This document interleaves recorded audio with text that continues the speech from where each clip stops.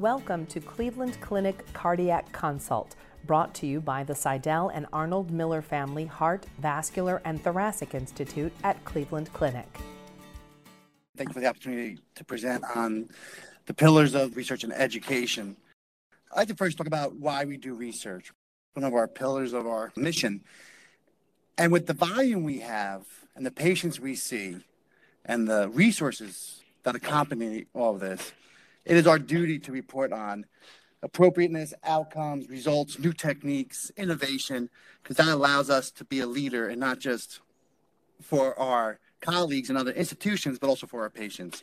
We do support industry-sponsored trials. We are largely attractive to these companies because we do have a large volume. So we're part of the ARCH branch trials, the thoracic branch of devices for Gore, as well as the thoracoabdominal devices, as well as multiple aortic studies. But in addition to just the aortic and the thoracic and the abdominal aorta, we also are part of many other trials, including end-stage renal disease, carotid trials, peripheral vascular trials.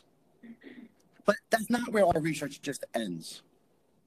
We are also leadership of these trials. So Dr. Leiden, Dr. Kirksey, myself, we've all been fortunate to be national PIs of multiple trials, with Dr. Leiden clearly leading the forefront of that, where we are recognized for not only the volume of patients we have, but the quality of research we do here as well.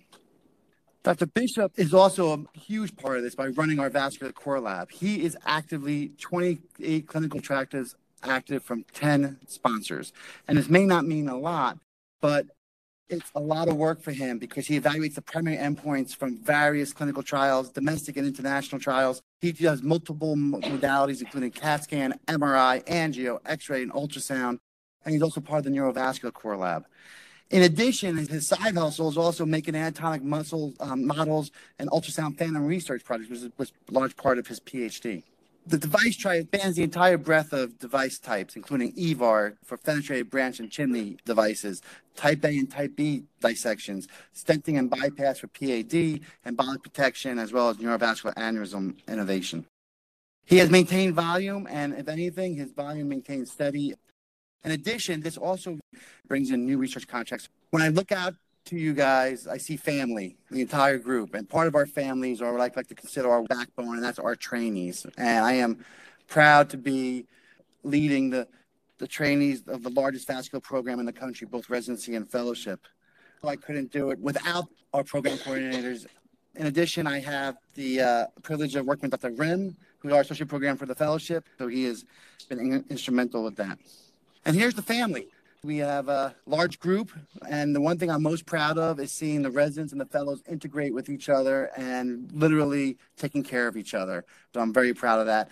And Dr. Khaled Al-Nahal, very proud of him. He did a research year with Dr. Kirksey as a research fellow, and I'm not quite sure how many presentations or publications he had, but it seems to be he's going to have a CV that of an associate professor by the time he leaves here.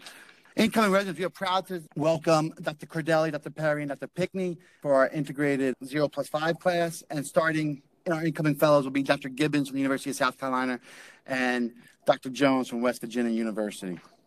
Our 5-year vascular board pass rate is 100% for both the qualifying and the certifying exam. That's the written and the oral exam. So I'm very proud of the statistic.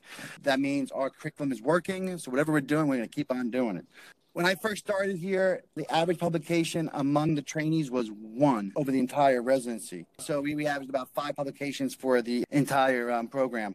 While we did not have a mandatory research project at that point, we have instituted a curriculum that allows us to have a mandatory annual research project for the residents.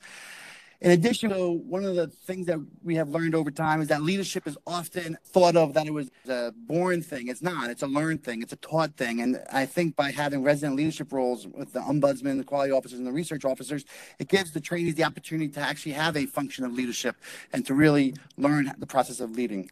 In that, we've also given the tools in the crib of a research curriculum, and we meet monthly research meetings led by our resident research officer, Dr. Taff, who's done a phenomenal job. This has kind of paid off.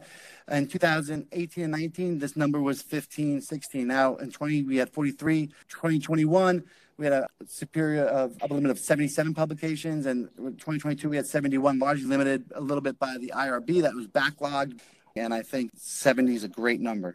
Thank you. Thank you for listening. We hope you enjoyed the podcast. We welcome your comments and feedback. Please contact us at heart@ccf.org. Like what you heard? Subscribe wherever you get your podcasts or listen at clevelandclinic.org/cardiac consult podcast.